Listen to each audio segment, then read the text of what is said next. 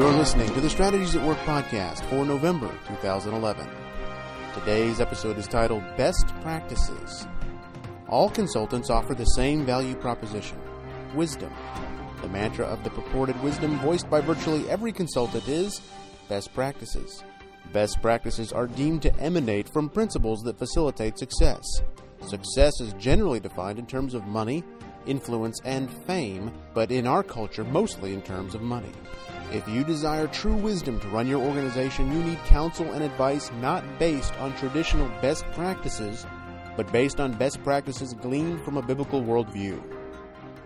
Develop workers who are devoted to understanding and conducting business from a biblical worldview. This is how you will build an excellent organization, delivering world-class value propositions to your customers and clients. And now, Dr. Chester brings us the message titled, The 4 Most Important Things I Require from My Clients.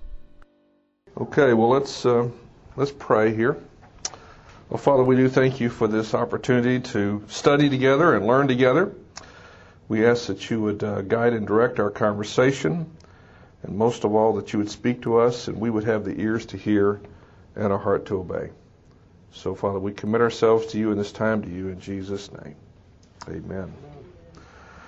Okay, well, I have been assigned the topic, the 4 most important things I require from clients. Please note that I was assigned this. I did not select this. And when I first got this, I was perplexed a bit because I wanted to make it the 10 most important things I require from my clients. So I had to make choices, and so I've tried to do that. But to set up this discussion, let's talk a little bit about the consulting world. And here's an illustration of this world. I received a letter from a lady 4 or 5 months ago, and this is the letter. It says, I would enjoy a discussion to see if there might be a partnership with your company and my expertise. I was with a Container Store for over 20 years. I'm currently the CEO of a small moving company. I continue to do consulting on leadership, best people practices based on my philosophies, and would like to partner with a like-minded company. I look forward to hearing from you. Well, that what I understood her to say is that her philosophy of consulting is based on best practices that are pragmatically discerned. So here's how I responded to her. I said, thank you for the communication.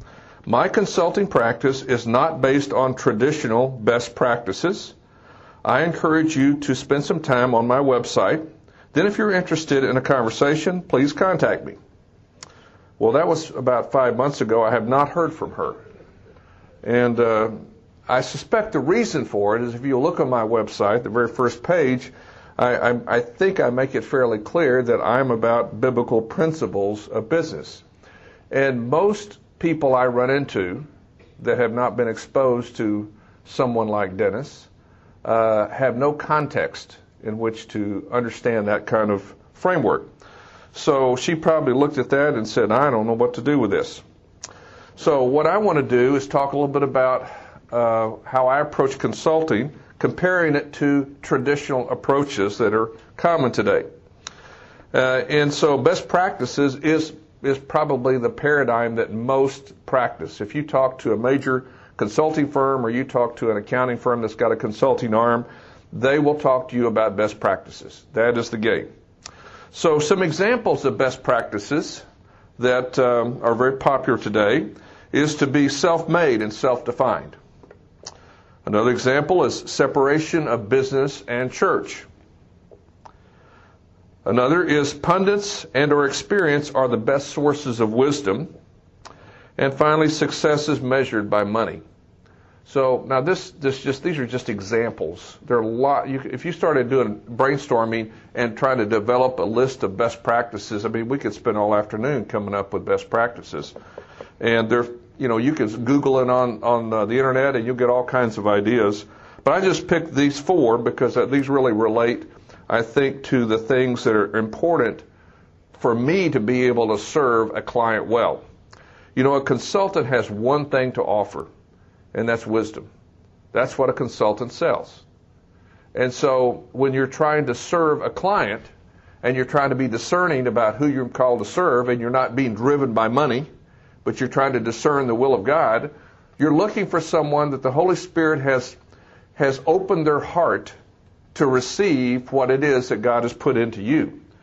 So as I think about that and I ponder that, I felt like these examples here would be, well, I could play off of these to illustrate the kinds of things I look for when I try to qualify a client.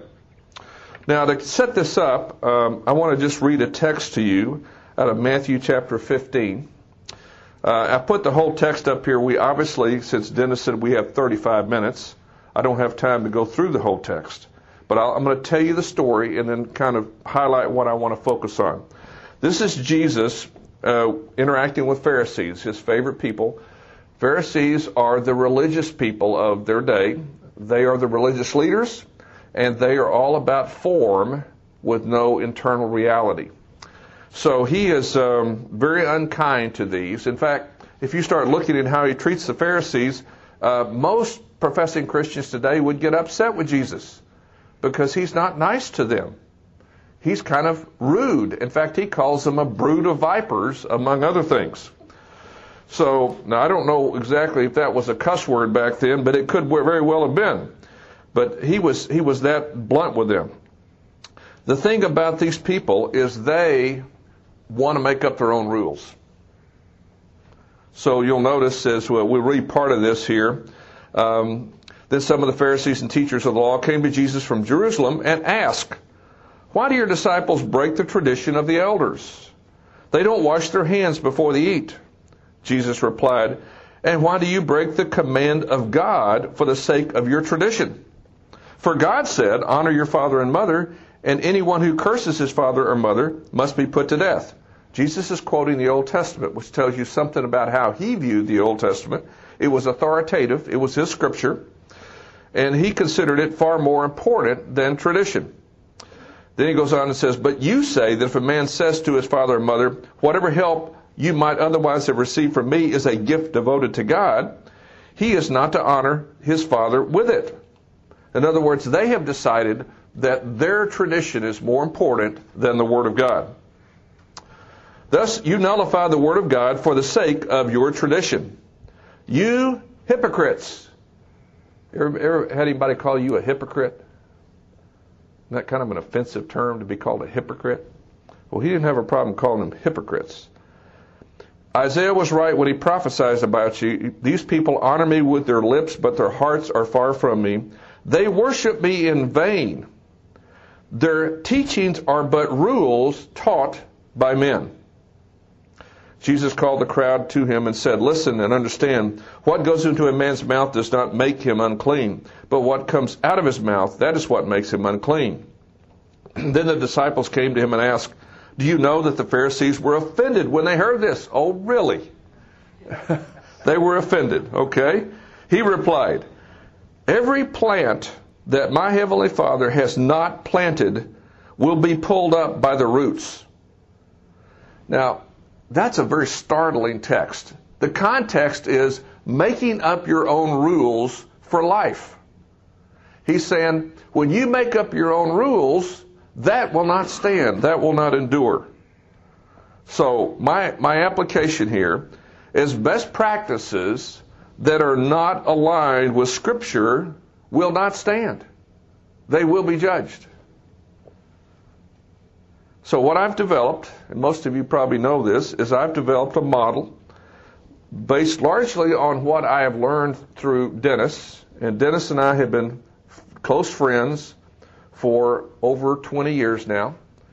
And I consider myself one of his disciples. I consider him a spiritual father to me. And I try to be very submitted to him and listen carefully to what he tells me to do. And to the best of my ability, I try to do it. And so from that relationship has come what I believe is an understanding of how to biblically build an organization. It doesn't matter what kind of organization it is. Any kind of organization can be built with this model. So my book really is all about the Beyond Babel model. And so that's what you see here on the graphic.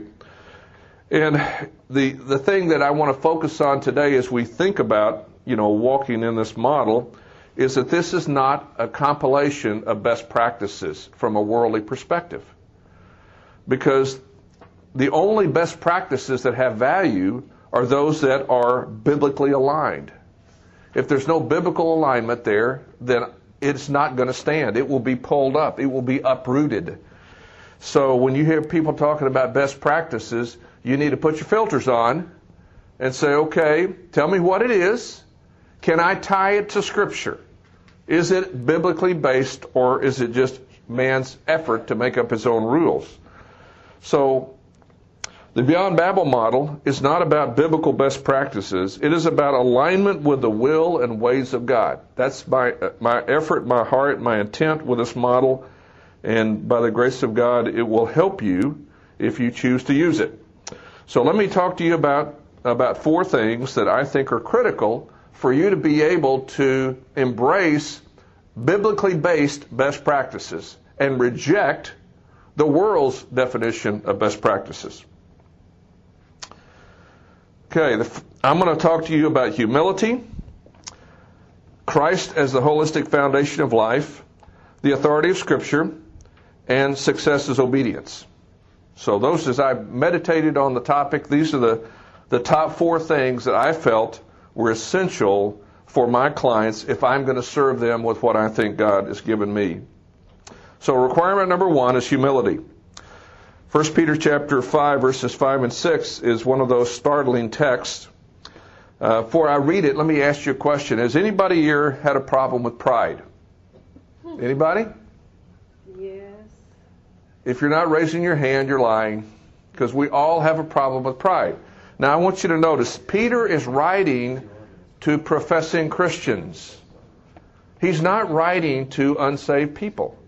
This is in the context of a letter that Peter's written to professing Christians who live in Asia, and these Christians have not grown as they should. So he's trying to encourage them to grow. So he is now concluding his book, and this is one of his final key statements of the book here. He's referred to older men and how they're supposed to function. Now he's referring to young men, how they to function. Young men in the same way be submissive. Now, in the same way is a reference to how Christ was submissive. Okay, so Christ is the model. So just as Christ was submissive, you be submissive to those who are older. All of you, now he's going to talk about everyone. All of you, young and old. All of you clothe yourselves with humility toward one another, because God opposes the proud but gives grace to the humble. So what he's saying here is, if you are in pride, anytime we're in pride, God is our enemy. He opposes us. Yeah, you got to think about that one. Because most of us think God's always on our side. Nope. Not when we're against Him. When we're against Him, He is opposing us. So the state of humility is absolutely essential. If you are not humble, you are not teachable. If you're not teachable, you will not grow. So, as an illustration of this, there's a book that was written by a Dartmouth professor of business. The gentleman's name is Sidney Finkelstein. And in this book, he does 13 case studies in 4 categories of CEOs that are very bright, but they failed. His question is, why smart executives fail? Why does that happen? And just to summarize real quickly why this happens, he came down to one basic reason why smart executives fail. He said it was hubris. You know what hubris is? It's pride. And it's very interesting to me. I have no reason to believe, from anything I've read of Sidney Finkelstein, that he's a believer. Or probably a good Jewish man. He might be. But there's nothing that I found in his book that suggests he's thinking biblically at all. He is just looking at the results. So he's looked at these various categories, like new business breakdowns. He studied general magic. And that's why I'm just giving you illustrations. He's done 13 case studies, so he does several case studies in each of these categories. Failing to change J&J in the stent business. Some of you may remember what J&J did. They had a lock on the stent business, and somebody else came out with a better mousetrap, and they were arrogant about recognizing the reality of that, and so they just sat on their technology and let the other competition go flying right by them, and J&J lost their hold on the stent business. By the way, I'm going to make a prediction here. That's what's going to happen to Apple. Okay? And you know why it's going to happen? It's because of pride. You see, Apple has got a great opportunity. They have a great technology, but there's this pride in them. It's manifested by their lack of support of Flash. Because they do not support Flash, that eliminates the practical nature of the iPad from reaching a lot of websites. And it's all because Steve Jobs is mad at Adobe. Okay? So it's just arrogance. That kind of thing, that sin there, is going to cause them to wind up in this camp here where the hubris is going to kill them. So, just a prophetic word there. Okay? Huh? If you feel so inclined, I personally, in my worldview of investing, shorting things does not fit. You know, I think you invest to support. You don't invest to make money. Making money is a side benefit of investing. Shorting is all about making money. Shorting says, I don't believe in you, so I'm gonna take a bet that you're gonna go down. So, but we don't get into that. That's a separate topic. What is the story on J&J and the stent business? Well, they had the lead. They were the lead people in it, and somebody developed some better technology. They basically came in with a stent that was you could kind of twist a little bit and it would expand, and it was Teflon coated. So it was better all around. And they looked at that and basically said, our little competitor that developed that, don't worry, we'll smash them. Well, pretty soon the doctor started looking at what the competitors were doing and said, hey, that's really better. So they started shifting over. By the time J&J woke up, it was too late.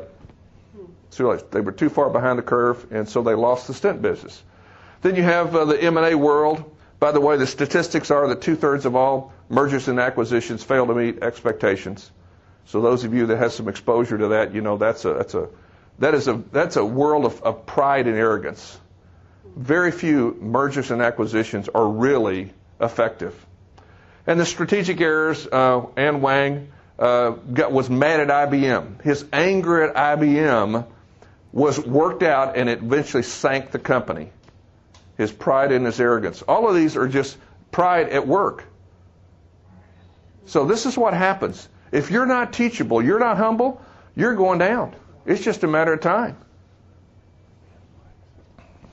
All right, so requirement number 1 is you have to be humble and teachable. All right, requirement number 2. You have to be willing to make Christ the foundation of life. That is, you have to be holistic and not deistic. And I quoted Colossians chapter 2 here. And we've already read some of these texts in our prior teaching, but I'll just read it real quickly. My purpose, this is Paul talking to spiritual grandchildren, by the way. Apparently, Paul's disciple Epaphras established this church in Colossae, and Paul is writing to his grandchildren. Wouldn't you like to write a letter to your spiritual grandchildren like this? Listen to what he says.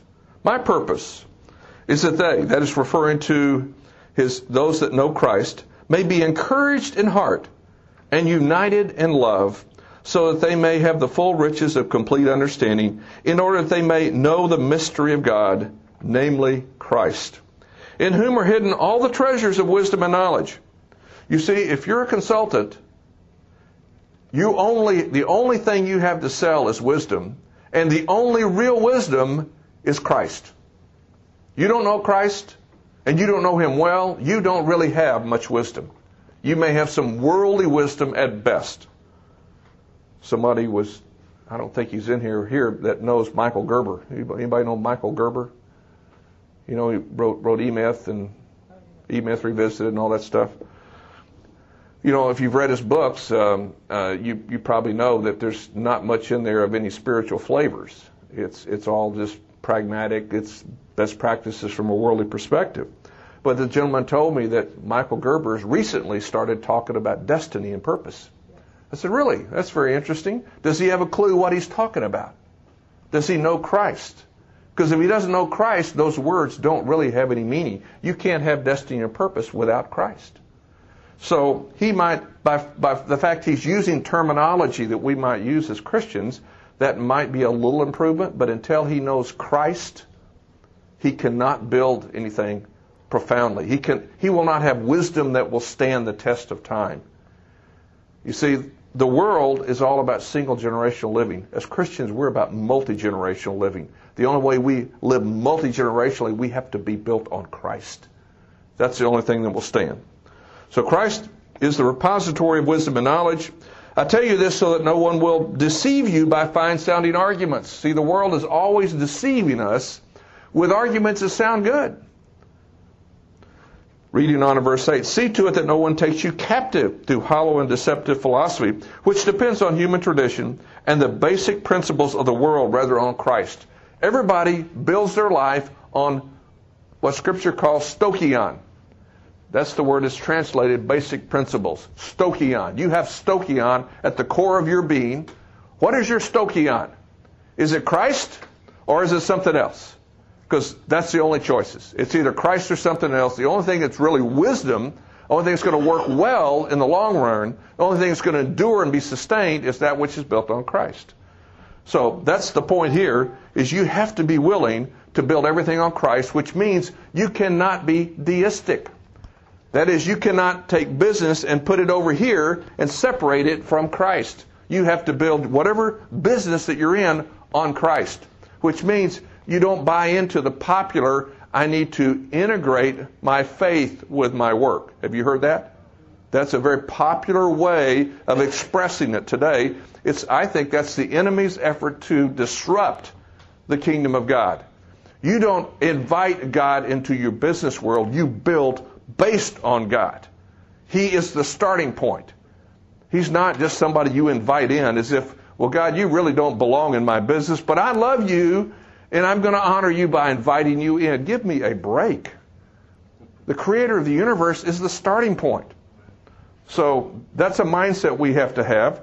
And just to give you an example of this, and I'm not going to be able to tell you all these stories because of time, because I was put on a clock. But this is Henry Parsons Crowell. He founded Quaker Oats.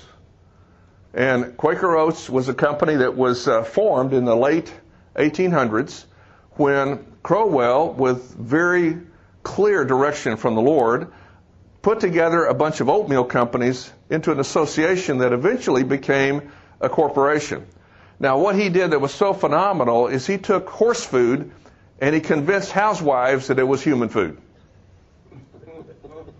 Very clever man, very creative man. And he was very good at bringing everyone together. Now, one of the driving things in Henry Parsons Crowell's life, and by the way, he nearly died from tuberculosis. They called it consumption back then. But when he was a young man, he heard Dwight L. Moody. And this is what he heard. The world has not yet seen what God can do with and for and through and in a man who's fully and wholly consecrated to him.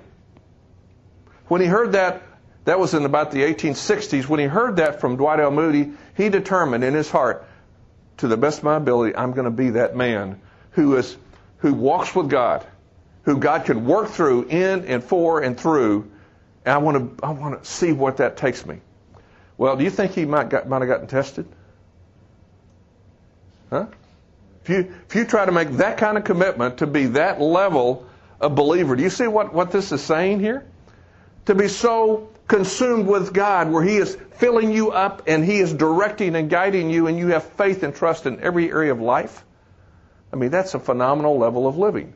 Well, he walked that out probably as well as anybody I know. Along the way, one of his tests, and this is just one of them, was he had a situation in about 1895 where the company did not do well one quarter.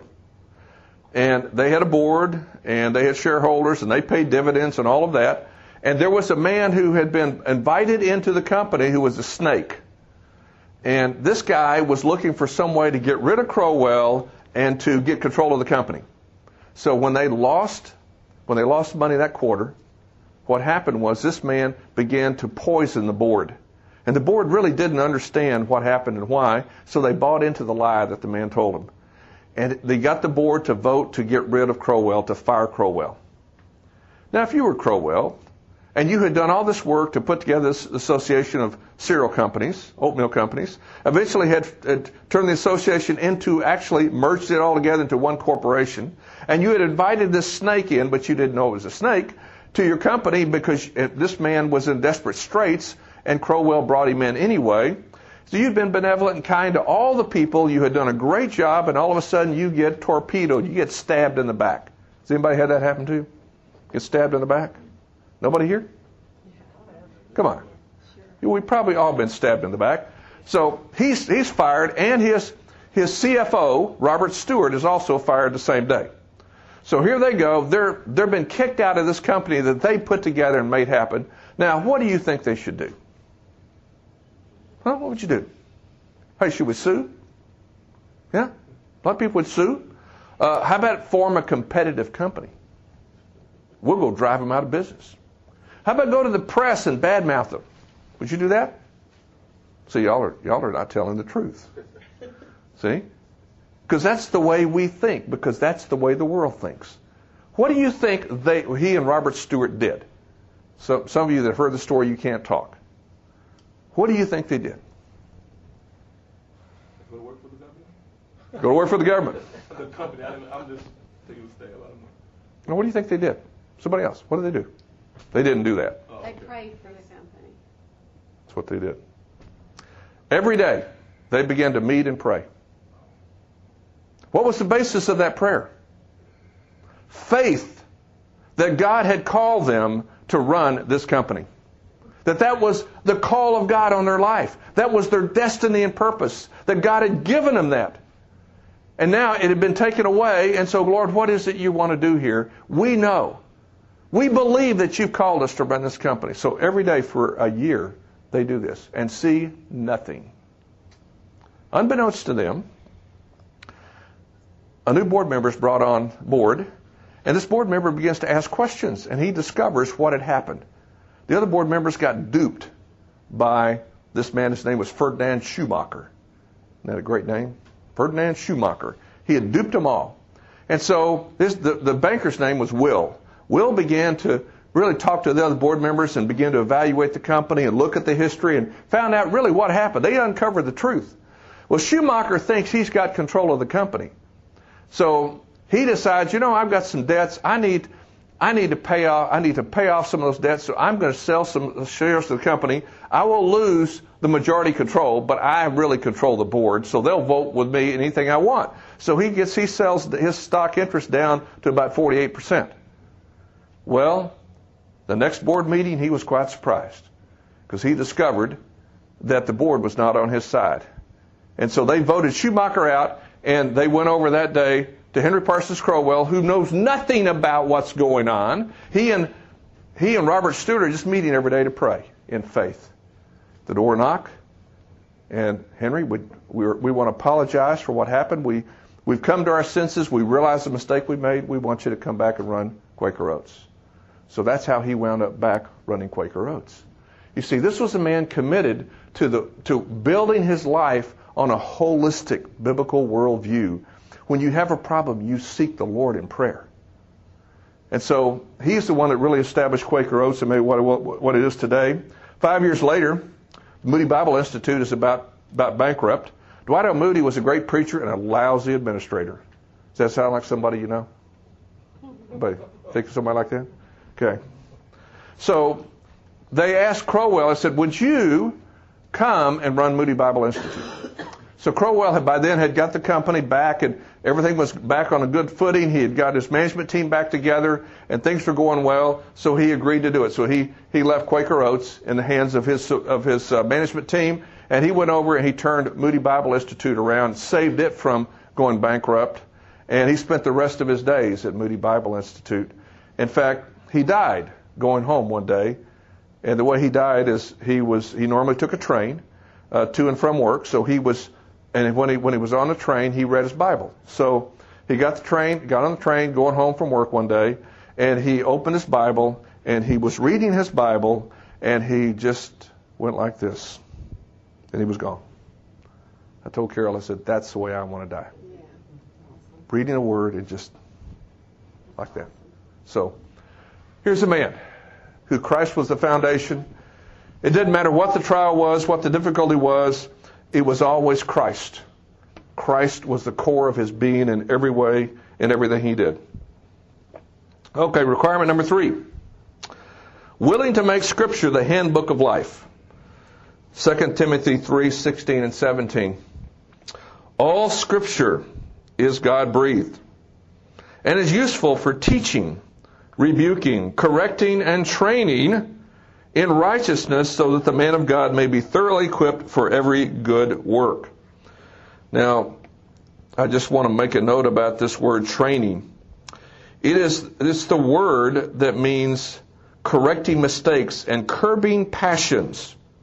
So the implication is this is what discipleship is. Correcting mistakes and curbing passions. Now, Paul is writing to Timothy at a time when the only Scripture they have is the Old Testament. That is their Scripture. Peter and Paul both, if you look at carefully, they derive much of their understanding of Christianity by looking at the Old Testament in light of Christ. So that's called a Christocentric hermeneutic, which I believe is the correct way to interpret Scripture. So what he's saying here is that the Scripture, the Old Testament Scripture, and by the way, Peter in 2 Peter chapter 3 recognized the Pauline writings as equivalent in authority to the Old Testament Scripture. So you could say here, this would include the New Testament too, even though it's not been specifically formed. It was in formation. So all Scripture is God-breathed, meaning it's inspired of God, and it's useful, profitable. The word profitable is probably a better translation for teaching, rebuking, correcting, and training in righteousness, so that the man of God may be thoroughly equipped for every good work. Now, that word good work is a word that we don't understand well. It's the word agathos ergon. Agathos is the word good. There are two words that are translated good in the Greek. Sadly, the English does not always give you a good translation. The word agathos refers to something that's by nature good. The other word that's translated good is kalos. That refers to the fruit of something that's good. And the way we see that is in Matthew 7, where Jesus says, a good tree bears good fruit. It is an agathos tree bears kalos fruit. You see that? The tree has to be intrinsically good, agathos, to bear a kalos fruit. So this one here is you have to do intrinsically what you have been called to do. That word ergon, those of you that have been under some of my teaching know that word. It's the Greek word that refers to work. Now, sadly, many of the translators who have been probably largely dualistic have translated it deeds. So it sounds like if you're being a good Boy Scout or something. No, it's referring to your work assignment. Everybody here has a work assignment. Okay, so Ryan, you have a work assignment. Carol has a work assignment. Don, you have a work assignment. These are assignments that God has given you. They're not self-defined. And so when you say, okay, I've got to get real clear about my work assignment, and I want to do it with agathos, with a nature that is good. It lines up with God. So if I want to do that, I need the Scripture to teach me, to rebuke me, to correct me, to train me in righteousness so I can do what I'm called to do. So you have to have the Scripture as your handbook in life. Now, I have had some very good Bible teachers question that the Bible's a handbook. And one conversation I had, the Bible teacher said, the Bible is the revelation of Jesus Christ. I said, yeah, it is. That's what it is. But everything in life is built on Christ, so I need a revelation of Christ. And so he's fussing about me calling it a handbook for business. And I said, well, if it's not the handbook for business, what is?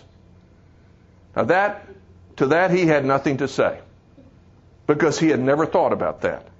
You see, Scripture tells us right here that Scripture has to be the handbook for business, because it's what equips us for the work assignment we have been given.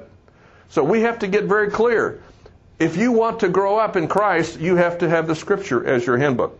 So here's a little case study here of somebody that mastered this reality. And I'm sorry, I don't have time to tell you the whole story. But this is Marion Wade. Marion Wade was saved in about 1930. And he was saved in Chicago under a very famous preacher. He, according to his own pastor, was the model Christian. He taught Bible studies. He participated in all the church activities. He tithed. When the doors of the church were open, he was there. I mean, the pastor thought he was, if you want to know the definition of a Christian, you put Marion Wade's picture up there. He's the definition of a Christian. In 1945, Marion Wade is working. He has a home-based business. They do carpet cleaning and pest control. In 1945, he's in the closet of a house. He is doing some moth control, and the canister of chemicals that he's applying blows up in his face. He's blinded. He cannot see. For a year, he stays in the hospital. First, he didn't know if he had lived, and then once he knew he was going to live, he didn't know if he'd ever see again. Well, while he's in the hospital, he has an encounter with the Holy Spirit. That encounter was basically a revelation of his dualism. And how that happened is he started meditating on Scripture because he had nothing else to do. And he was a great student of Scripture. He lived at a time where when you go home at night, you didn't watch TV because there was no TV. What you did is you studied Scripture. Because he was always teaching something. So he was always, basically you go home at night, you study Scripture, getting ready to teach your next Bible class. And so he was thinking about Joshua 1:8. Do not let the book of the law depart from your mouth. Meditate on it day and night so that you may be careful to do everything written in it. Then you will be prosperous and successful. He said, I want to be prosperous and successful. Well, how do I do that? Oh, I've got to meditate on the Scripture day and night. So he said, okay, what do I do at night? Well, at night I do meditate on Scripture. I sit in my chair and I have my Bible and my notebook and I study Scripture. I meditate on the Word at night. But during the day, he said, I just run my business like everybody else does. And he thought to himself, where did I get the principles that I used? Well, I'm just using the principles that the world uses. Whatever I see working in the world, the best practices out there, that's what I do. And he said, man, there's something really wrong with this. I need to start meditating on Scripture during the day, at work. And so he asked the Lord, would you grant me the grace to recover my eyesight? And if you do, I commit to you that I will run my business based on Scripture. The Bible will be my handbook. Well, the Lord granted the request. After a year in the hospital, he gets out. The first day he goes back to work. They've been working without him for a year. He goes into his home office there. His guys are there. They're all glad to see him, excited. He said, great guys to see you all. I'm so thrilled to be back at work. But you need to know I'm a changed man. I'm not the same man I was a year ago. I had an encounter with God. And I was convicted of my dualism. Now, he didn't use the word dualism. He didn't know the term. But I'm convicted that I am not running the business as I should be. So he grabs his Bible, throws it up on the desk, and said, from now on, we are going to make every decision based on the Word of God. Now, if some of you don't want to do that, that's okay. You're free to leave, but you need to know this is the way the company will be run. Well, that fledgling home-based business that had been in business for 15 years with 6 employees exploded into what we now know as ServiceMaster because of his commitment to walk out a biblical worldview based on the Word of God in the business. That's the power. If you don't make the Scripture your handbook, you are self-limiting. You could say you're self-defeating. The best you're going to do is a single generational company because nothing will endure except that which is built on Christ. Okay, requirement number 4. Success is obedience. It is not money. It is not influence. It is not fame. John 17, verse 4, I brought you glory on earth by completing the work that you gave me to do. You notice we have our Greek word, ergon, again. You see, this is the general word for work in the New Testament. It's sadly been poorly translated in most versions of Scripture, I think largely because most translators of Scripture have been dualistic. So they have not had a paradigm for seeing work as a holy calling. But Jesus is now in his high priestly prayer. He's speaking to the Father, and he's saying that his life has been a success. Now, most of us, success is about money. It's about influence. It's about being famous, particularly if you're a young person. Jesus had sought none of that. He sought one thing: to do what God created him to do. And he knew if he did that well, he would bring glory on earth. He would glorify the Father, and that's what he did. So that was success. And in the end, that has got to be our definition too. Find what God created you to do and do that thing. And when you do that, then you will be a success. I like to ask the question, is Bill Gates a success?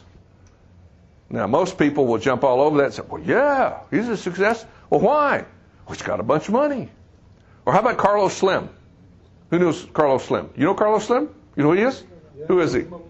Most richest man in the world, more than Bill Gates. Yeah, well, Mexican communications tycoon. $72 billion is his net worth. He's worth $20 billion more than Bill Gates. Bill Gates is now number 2. Carlos Slim is number 1. Is he a success? Is he? Come on, guys. Is he or not? We don't know. You don't know. Because unless you know what the call of God is on his life, you don't know. Yeah. Money is not the measure. Money is simply a tool to do the will of God. When we can get that in our heads, it will transform how we live. Right now, most of us are mammon worshipers, but we don't want to admit it. Most of us make decisions based on money. Everything's about money. We need to get where Jesus lived, which is money was never the driver. The driver was always, what is the will of the Father? So you've got success is a key element of this. You've got to get it to where to be successful in life, I know I've got to do one thing. And that is do what God created me to do according to his will and his ways. His will is his specific destiny for you. His ways are the principles of Scripture that guide you into doing his will. All right, so let's just do a little case study here. This is 2 people. This is Mother Maria Alfred Bose, and this is William. Now, they lived back in the 1800s. And at one point in time, there was a tornado in their community, and it destroyed a lot of property, injured a lot of people, killed some people. Now, in the 1800s, many of you know that hospitals were places of death. They were not places of life. So communities didn't want hospitals because it made them think of death. So this community had no hospital. But they've got this tragedy. They've got a lot of injured people. They need a hospital. So what they did is the city fathers, they commandeered the local dance hall. And they turned it into a temporary hospital. Well, William is a little country doctor, and Maria is a school teacher. But Maria volunteers. She has about 30 teachers that are under her care. They all volunteer, and they serve in this temporary hospital for about 6 weeks, 6 to 8 weeks, as they care for the people that are injured and get them back to good health where they can be released, and the hospital can go back to being a dance hall. Well, along the way, Maria got a vision. The vision was, we could make a hospital a place of life, which is something most people had no vision for something like that. So she goes to William, and they got to know each other pretty well over this time they worked together, and says, William, we need a hospital here. You know, and William says, Maria, I love you, but you're nuts. No, William, we could do this. We could make it a place of life. It could really bless people. And William says, Maria, do you know how much a hospital costs? No. It costs a lot of money. Furthermore, I don't know anything about running a hospital. And I don't know of any hospital that's a place of life. Maria, go away. And Maria would not go away. Finally, William, in desperation, says, okay, Maria, if you can raise the money, I'll staff it. Is that okay? She says, deal. Now, he didn't know what he walked into. What do you think a Mother Superior with 30 nuns can do when they put their mind to it? A lot. Even though they're sworn to a vow of poverty, they go out and they raise the money in 5 years. Now, how do you think they did it? Well, see, we go hire a fundraiser, right? A professional fundraiser to come in and tell us how to do all these campaigns. We'll have a charitable golf tournament, and we'll have a raffle, and we'll have a race, and we'll do all these things, and we'll put pressure on people to give. Now, that's what we do today. You know what they did? They prayed. They saved. They took on extra jobs. They cut their expenses. Wow. In 5 years, 30 nuns raised the money to build a hospital. One day, Maria walks over to William's office. Knock, knock, knock. Hi, Maria. How you doing? Well, William, I've got the money. What do you mean you got the money? I got the money. Maria, what are you talking about? I have the money for the hospital. You have the money? Really? Are you serious? Yes, I have the money. William goes into a panic. He has no idea how to run a hospital. So he calls his two sons, Will and Charlie. He says, guys, guess what? You're going on a world tour. Go everywhere you can find where there's a hospital that has life in it. And find out what they're doing and how they're doing it. So Will and Charlie go around the world for a year collecting information and data about how to run a hospital. A year later, St. Mary's Hospital opens, and the Mayo brothers run it. It eventually would become the Mayo Clinic. That came because of people who were driven by the definition that success is obedience. She is the one that's responsible for the Mayo Clinic. She had a vision from God that she could not let go. Money was never an issue in this thing. Fame and fortune was never an issue in this thing. This was all about doing what she felt in her heart God had called her to do. Well, it gets even better, because now you have Will and Charlie here. And by the way, neither William or Maria lived to see what they had done. Because the Mayo Clinic, the first few years, struggled. And the St. Mary's Hospital struggled. She died in 1895. He dies about 5 years later. So Will and Charlie are the ones that really develop it. By about 1913, things begin to blossom. 20 years into this, they had worked hard and to make this thing work. And they got to the point where they realized, we have learned many things. God has been gracious to us to see us through tough times, and we've been able to really learn how to use medicine to give life to people, how to bless them. We have got to impart this to others. So you know what they did? They gave everything they owned, except their houses, to the Mayo Foundation to start a medical school. They did that not only in 1913, they did it again in 1939, right before they died. You see, money was never the game.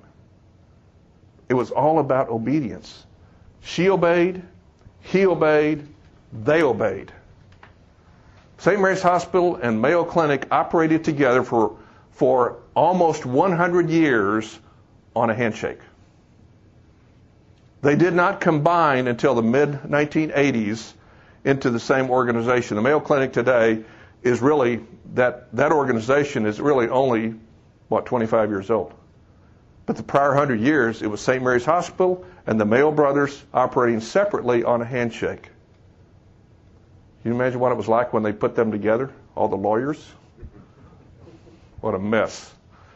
So this is a picture of success is obedience, doing what God has given you to do, no matter what the obstacles are, what they seem to be. Because when God wants to fund something, it's not a problem. It is not a problem. We get all caught up, well, there's not any money to do that. I don't know how to do that. Well, start praying. Start seeking the Lord, because if He wants it done, believe me, there will be provision. If they can do it, if nuns sworn to avow poverty can raise the money to build a hospital, do you think there's anything that God can't do? You see, if you don't have that mindset, that it's all about obedience to God, you will never be a success. You might make a little money. You might become famous. People might like to hang around with you. But real success is living the way Jesus lived, which is doing the will of the Father. Okay, so let me wrap this up.